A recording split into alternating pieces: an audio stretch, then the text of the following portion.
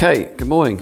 If you'd like to open your Bibles to the book of Colossians, and we're going to look at chapter 3 and verses 1 to, well, I don't think we'll get that far. Let's look at 1 to 2, please. So Colossians chapter 3 and verses 1 to 2.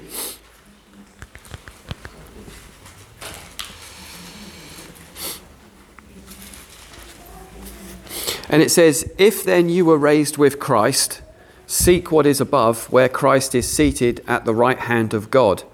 Think of what is above, not of what is on the earth." So if then you were raised with Christ. Now, the first bit that's quite important here is that Paul is trying to teach us is that if you were raised with Christ. Now, in the modern day church, we don't really teach this correctly anymore. We seem to think, or we teach that when you give your life to Jesus, you're obviously cleansed in the blood, and then that's it. It's a done deal. Kind of baptism and all that kind of stuff, where they're just kind of things that we have to do, but they're not really that important.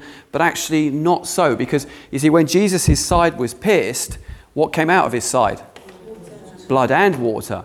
And it says in John 3, it says that we're saved by the Spirit and through water, born again by Spirit and by water. And so the baptism is a really key component in that. And again, modern day Christianity doesn't really teach this anymore, but the early church really believed this is a big thing. So in the early church creeds, you had baptism was for the remission of sins. You go, well, what does that mean? Surely it's the blood that forgives us for our sins. But actually, it's the blood that atones you for your sins. But it's the point of baptism, which is when you go down into the water, you die with Christ, so you're crucified with Christ, as it says in Colossians 2. And then when you come out of the water, you're raised up with Christ from death to new life. So the old you has been crucified, so that they now have been raised up. So if a Christian has never been baptized in full immersion baptism, then you're missing out, because you haven't come into the fullness actually of your salvation. Because you see, whenever the early church believed that when you then ask God to forgive you your sins, you went back to the moment of your baptism, not the day you got born again. And so the day you come out of those waters, that was the cleanest you'd ever be on this in this earth. Yeah? And so when you ask God and you confess your sins, it takes you back to the same moment as when you were baptized in Christ. Because at that moment you come out of the waters, you were a new creation. Okay? And so it's really powerful. And so this is why as a pastor as well, when I'm ministering to people, I always say to them, have you been baptized? Because if you haven't, that's a problem. Because legally, demonic stuff can have strongholds over people if there's parts or areas of their life that's not put under the blood and under the water. Amen? Okay, so if then you were raised with Christ. So anyone here been raised with Christ? Do I get an amen? Okay, good. Most of you, that's good, if not all of you. So you were raised with Christ. Now, if you're raised with Christ, okay, that means you're also seated with Christ. Now, where's Jesus sat? Right hand of the Father. So where are you sat? Right hand. Smart crowd. I like you guys. Okay, right. So if then you are raised with Christ, it then goes on to say, seek what is above. Seek what is above. You know, so much of the time we can be seeking after things of the earth. Seeking this, seeking that.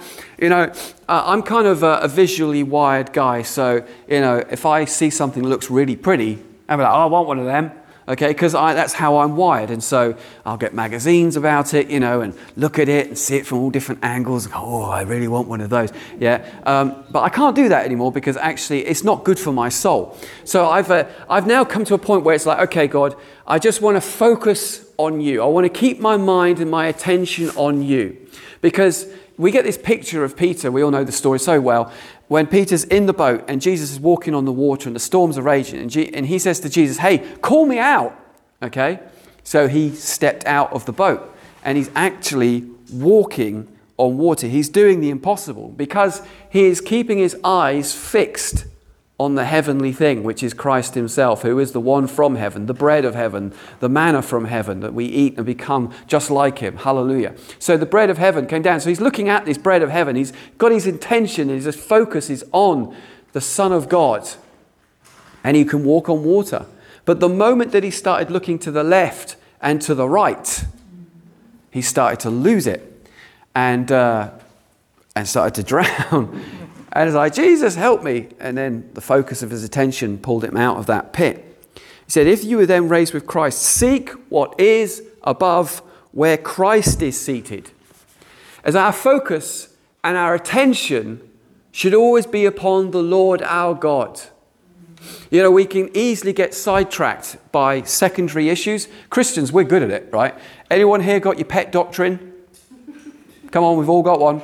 And we can go off on it, can't we? Oh, yeah, but, you know, I think it's really important that, blah, blah, blah, blah, blah, you know, because this is like, blah, blah, blah, and this is so important to me. Blah. Yeah, but it's not a primary issue. It's a secondary issue, and it's not the most important thing. The most important thing is Christ. And if you keep your eyes fixed on him and not to the left and not to the right and what's going on around you and the chaos and the muck and the craziness around us, but we keep our minds fixed on him and stayed on him, he, it says in the scriptures, will keep us in perfect peace. Implying that if we take our attention off him and start even for a second looking around at what's going on around us, you will lose that peace. And that's where Christ doesn't want us to be, because in Romans 5:1, it's through what Christ did on the cross has made us, given us peace with God. But as it says in Hebrews 4, it says contend to stay in the place of rest and in the place of peace. And you think, how can you contend to stay in a place of peace? That's oxymoronic.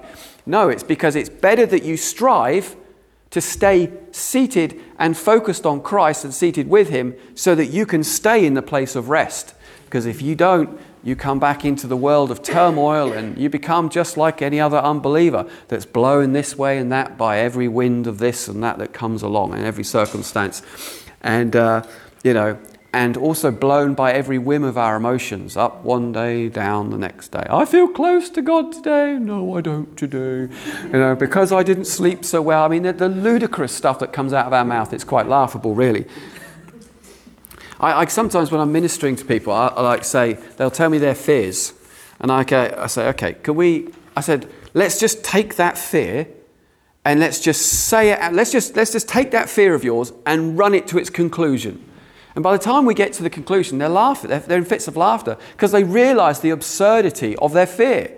But the thing is, fear is perverted truth and perverted faith as well, because it's a truth that's not actually real, but you have put power into the lie, making it a truth when it isn't a truth. It's a perversity of the truth, and therefore if you believe in something that is not of the truth, you are bringing your life and your authority under something which is not true and is a perversion. And you will live under that as a slave to fear, a slave to this, a slave to that. But God has come, it says in Galatians, that you might be free and set you free. That's why Christ has died on the cross, to set you free. Hallelujah. Amen. God wants you free. But as Christians, you've got to fight sometimes. You've got to contend for it. Now, let me give you an example about keeping focused on heavenly things. When I, for those that know, I died a little while ago, and when I went into that time, I was not in a good place spiritually. And the reason why I was not in a good place spiritually is because I was focusing on some error. Not that I was in error, but I was focusing on a major doctrinal error. And I was thinking, man, this is going to be a big deception for the church. I really want to know this thing inside out. And it's a bit like the church, that is what happened to the church in the book of Revelation. They were so obsessed with error that they'd lost their first love. Jesus said, guys, you need to come back to your first love, otherwise I'm going to remove your candlestick. It's as simple as that. Get it right. Come back to me. Get your focus, get your attention right. You know, as one person said, that the way of spotting counterfeit money is not to study counterfeit money all the day long, but actually be spending all your time with the real thing, so that when something fake appears before you, you'll immediately think, you might not know, but you'll feel something's off here. And it's the same when it comes to theology as well. It's actually best to keep your mind on God and on the truth, so that when heresy or partial truths come in, you go, I don't know why I don't agree with this, but there's something that's not sitting right about this. And trust your gut, trust your instinct. So anyway, I'd been focusing on this error that was in the church, and I'd spent a lot of time in it. And then, boom, died, okay? So then I came out of that, and I just was not in a good place, because I had completely taken my eyes off Jesus. And so I was in the quagmire of my own juices, of my own turmoil. And I was like looking on Google like, oh, if I've got this, this thing that's happening to me, is there any hope? And you know what doctors are like? They always hedge their bets, don't they? They're not going to tell you anything you really want to hear. They're always just going to, well, you know, well, we don't really know. Yeah, probably going to die, but yeah, well, you know, who knows, right? So there's just no hope. And I was looking all the time, like on the internet. I got this and I got this. Is this? And there was no hope. There's no hope. And even if I did get something, that hope was like trying to grasp smoke with my hands. I got it, and then poof, it's gone. And then I'd have to go and try and search more hope. And then eventually, after about a couple of weeks of just rolling around in my own misery, the Holy Spirit said to me, "Physician, heal thyself." And I was like, oh. In other words, you're always happy to dish out the advice. Why don't you take some of your own? So I actually started listening to my own sermons, which, you know, was good. I was okay with it. You know? No, I started listening to my own sermons, and I started to edify myself, and I started to take my attention off looking for hope and answers from the world around me where there is nothing, and started to fix it upon Jesus again, and that's what got me out of the miry muck. You see, if we keep our eyes focused on him, it is him alone that will get us out of our muck. You see, God is called a deliverer, and a deliverer is one who takes something from one place and puts it in another place. And so Jesus will take you from the miry pit and he'll set you up on a high place.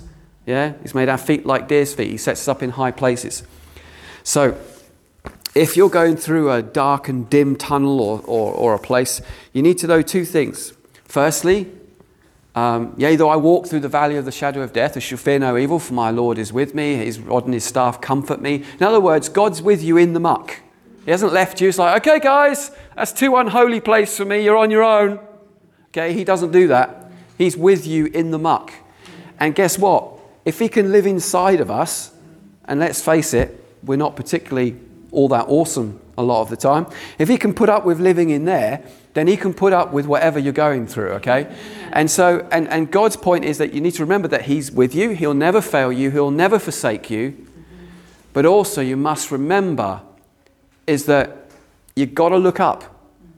Because you've got your answers. You're not like the world. They've got nothing. You've got everything you need. But you've got to do it by faith. You can't just like, oh, Jesus, do it all for me. Because it's just not going to happen.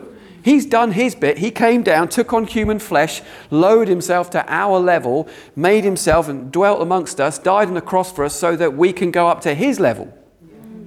He's done his bit by coming down to us. It's like, guys, I've done my bit. I came down to you. I condescended to your level. Now you as children of the living God, get up to my level. Amen. As it says in Revelation 4, come up here and I will show you what must surely come to pass. If then you are raised with Christ, seek what is above, where Christ is seated at the right hand of God. Think of what is above, not what is on earth. Think of what is above, not of what is on the earth. This is an interesting scripture. Now, when Paul wrote this to the Colossians, now bear in mind that this is the word of God. This is sacred scripture. This is holy writ. Okay, this is theopneustos. That's Greek for it's outbreathed of God himself. This is the word of the living God. Okay, this is not a Paul coming out with a really nice kind of thing to say here. And it's like, Paul, I really like that super spiritual thing that you said today at church. Really warmed my belly. Really like it. I'm not sure if it's something I could agree with, but it kind of warmed my belly. This is not one of those moments. This is the word of God saying, you've got to stop looking at the things of the world and you've got to focus on me. Hallelujah, as in Jesus, not me. You've got to focus on Jesus and get your eyes off the world. This is one of the New Testament commandments. There's 1,400 of them. That's one in your list, okay? Don't look at the things that are going on around you. Put your focus on heavenly things. Now, something that I felt God wanted me to talk about this morning as well in this, which was being brought out by all the scriptures that have been mentioned so far this morning, was in 1 Colossians verse 24. Sorry, what am I saying? 1 Colossians? Colossians chapter 1, verse 24. Now listen to this. Now I rejoice. Now just stop there. I rejoice. What did he say? I rejoice. Okay, he didn't say I commiserate. He didn't say I go off and have a hissy fit. He said, I Rejoice in my sufferings for your sake. Now here's the bit that will blow your theology out of the water. And in my flesh, I am filling up what is lacking in the afflictions of Christ on behalf of his body, who is the church. Now I need to make this very clear. When Jesus Christ went to the cross, he fulfilled everything that was required to fully atone for our sins. But even in Christ's sufferings, not the fullness of that measure was done in him, but we, the church, who is the body of Christ, must also suffer as he suffered. You look at the book of Revelation at the very end, you go, why does the church go through such a grim time at the end? Because it's just like Christ. Christ in the last hours of his life was in the darkest, grimmest place of his time on earth. And he is Christ. And the church is the body of Christ. And therefore, as he suffered, so must we suffer. But Paul makes it very clear to rejoice in your sufferings. And it says in James chapter 1, consider it all joy, brothers and sisters, when you face trials and tribulations of many kinds, because it perfects your faith. This is what God wants. You see, there is this place where there is a place of suffering in Christianity. And this is what I felt God wanted to say to you as well. That in your suffering, don't let it be wasted. Don't sit there and commiserate and this, that and the other. Just actually turn this around.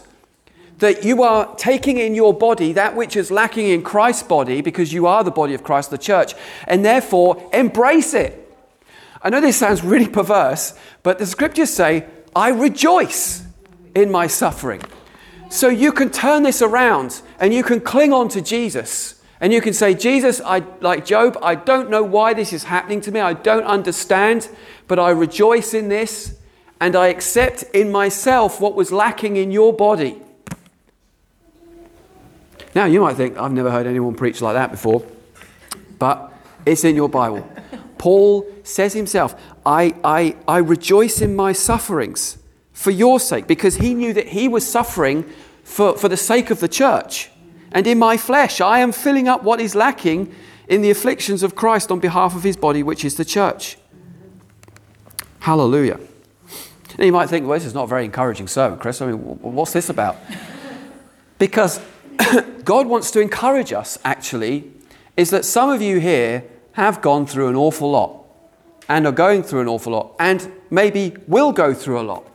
But God wants to encourage you is that your suffering is not needless. Your suffering is not pointless. Your suffering has a reason to it. Sometimes it has things that you don't understand, but it's not it's not mindless, it's not meaningless, it's not just something you've gone through for no reason. It's not that you're a victim of circumstance. In all of these things, turn it around and get your eyes on Christ and not on the circumstances. And in all situations and in all circumstances, give thanks. Surely you don't give thanks for the circumstance. Well, it says, give thanks in all circumstances. Lord, I thank you for ... Yeah, but I'm not sure if I should thank God for things like that. The Bible says, give thanks. And then you could say, give thanks in all circumstances. Lord, I'm in this mess. I just thank you and praise you, Lord God. I know that I'm about to drown in... But I give you thanks and I give you praise, Lord Jesus. Because you see, God inhabits the praises of his people. It's praise that will get you out of your deepest pit. It's praise that will lift you up into the high places. It's praise and focusing and keeping our eyes and our gaze upon the reward of our salvation, the author, the perfecter, the starter, the end of our faith. It's Christ and Christ alone. Hallelujah. And Paul says, I pummel my body that I may obtain a better resurrection. What are we living for? Are we living for breakfast time, for dinner time? We're like hobbits. Oh, what shall I have for tensies, for elevensies? Oh, I feel hungry now. What are we going to have for onesies and threesies? That's how we live. We're like just literally living to the next hour. But we've got to live for eternity. We've got to think, I must be doing things. Even in my suffering, I want it to count for something so that I may attain a better resurrection. So then in all of these things, that just these trials and tribulations, I'm going to turn this around and use it so that it will bless Christ and bless me in my resurrection. That nothing, and this is the thing that God wants to say to you, Nothing is wasted. Nothing. Some of you have gone through an awful marriage. Turn it around. Give it to Christ. As an offering of something. In everything, in every situation, nothing is wasted with Christ. In your sufferings, nothing's wasted. Sometimes, maybe I'm a bit weird, I don't know. Don't answer the question, it's rhetorical. But I sometimes things are hard. Especially in my job, things can be really hard. You have to deal with all kinds of problems and all scenarios and all situations and all variables as well. Because what you can't do as a pastor is lose your temper. Not allowed to. Right? You can lose your temper. You can have a big go at me. You're this, but I'm not allowed to. Right? Even though when you lose your temper with me, it kind of gives me permission to have a go back, but I'm not allowed to. Okay, I'm just not allowed to. So there are times and things that I have to go through as a Christian which are really hard. But what I've learned to do over the years is now when I come across these situations, I embrace them. In fact, I get worried when it's too nice and easy for too long. I don't like it. Actually, I don't. I just get, this is not good. When situations come along, I like to embrace it because I know in embracing it, it changes me. It makes me stronger. And it makes me more Christ-like. It makes me more patient. And that's why I embrace these things. Don't run from them. They're going to catch you, so don't run from them. They will get you. So instead, just stop and say, come here and I'll give you a big hug. Now just hug that thing. Give it a big kiss, right? Just embrace that thing.